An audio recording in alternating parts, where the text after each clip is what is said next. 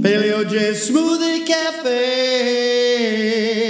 Yeah, Paleo J Smoothie Cafe. Paleo J Smoothie Cafe. Welcome to the Smoothie Cafe. You get well at the Smoothie Cafe. Never leave that Smoothie Cafe or help improve right now. It's not racism, it's IQ on Paleo J's Smoothie Cafe. Lately, in the United States and throughout the Western world, the primary problem being focused on is white racism.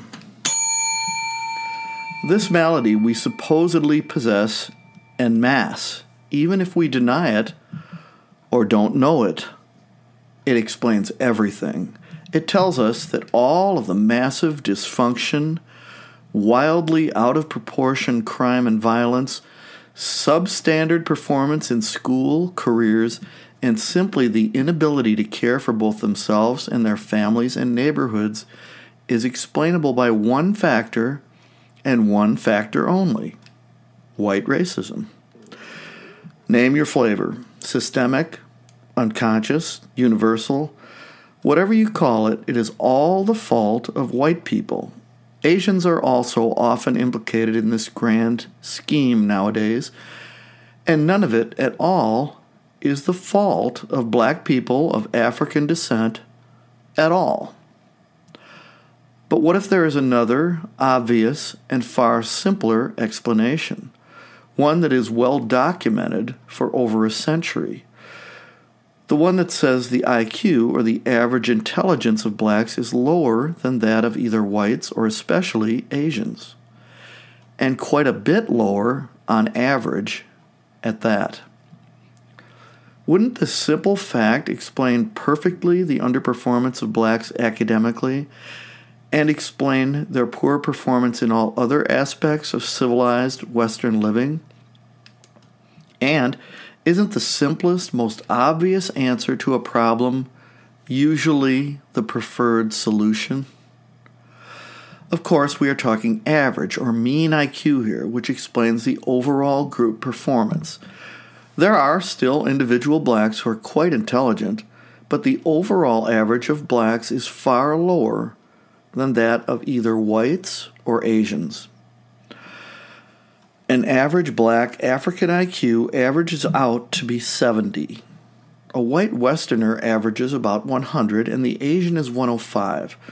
An African American is about 85 or so on average, depending upon their white DNA admixture. Given these figures, is it really necessary to implicate racism as the cause for black underachievement? Or to explain the dismal state of black-dominated countries or even cities, wherever they are located? The numbers tell the tale. An IQ score of less than 70 is considered borderline mental retardation in the Western world. It is the intellectual average ability of an 8 to 10-year-old child who has the ability to function on his own, but who requires guidance. This explains very well why Africa under colonialism was so very much more successful than it is now with black rule. Now I know that many of you, if not most, will find these facts, and yes, they are indeed facts, unpalatable. I'm not crazy about it. I wish it wasn't so. Perhaps you are one of those blacks whose IQ is quite high. If so, you should be able to discern the obvious logic of this position. But more likely, you are one of the many liberal, elite whites who have been indoctrinated for your entire life on the importance of altruism, which has reached the point of being pathological altruism. Those are the main purveyors of this black victimization. Liberal whites. This is where you agitate for things that are not only untrue because they make you feel as if you are being a good person, but actually push for things that destroy your own civilization and the well-being of yourself and others because you have been convinced that somehow it is the right thing to do.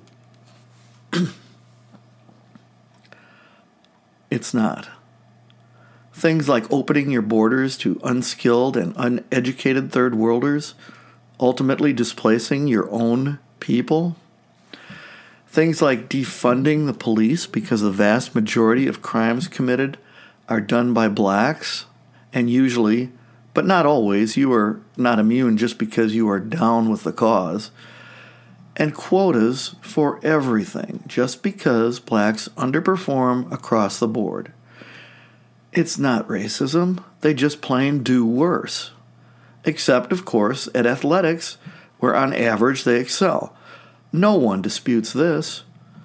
Why then is there no affirmative action or quotas for Asians in the NBA?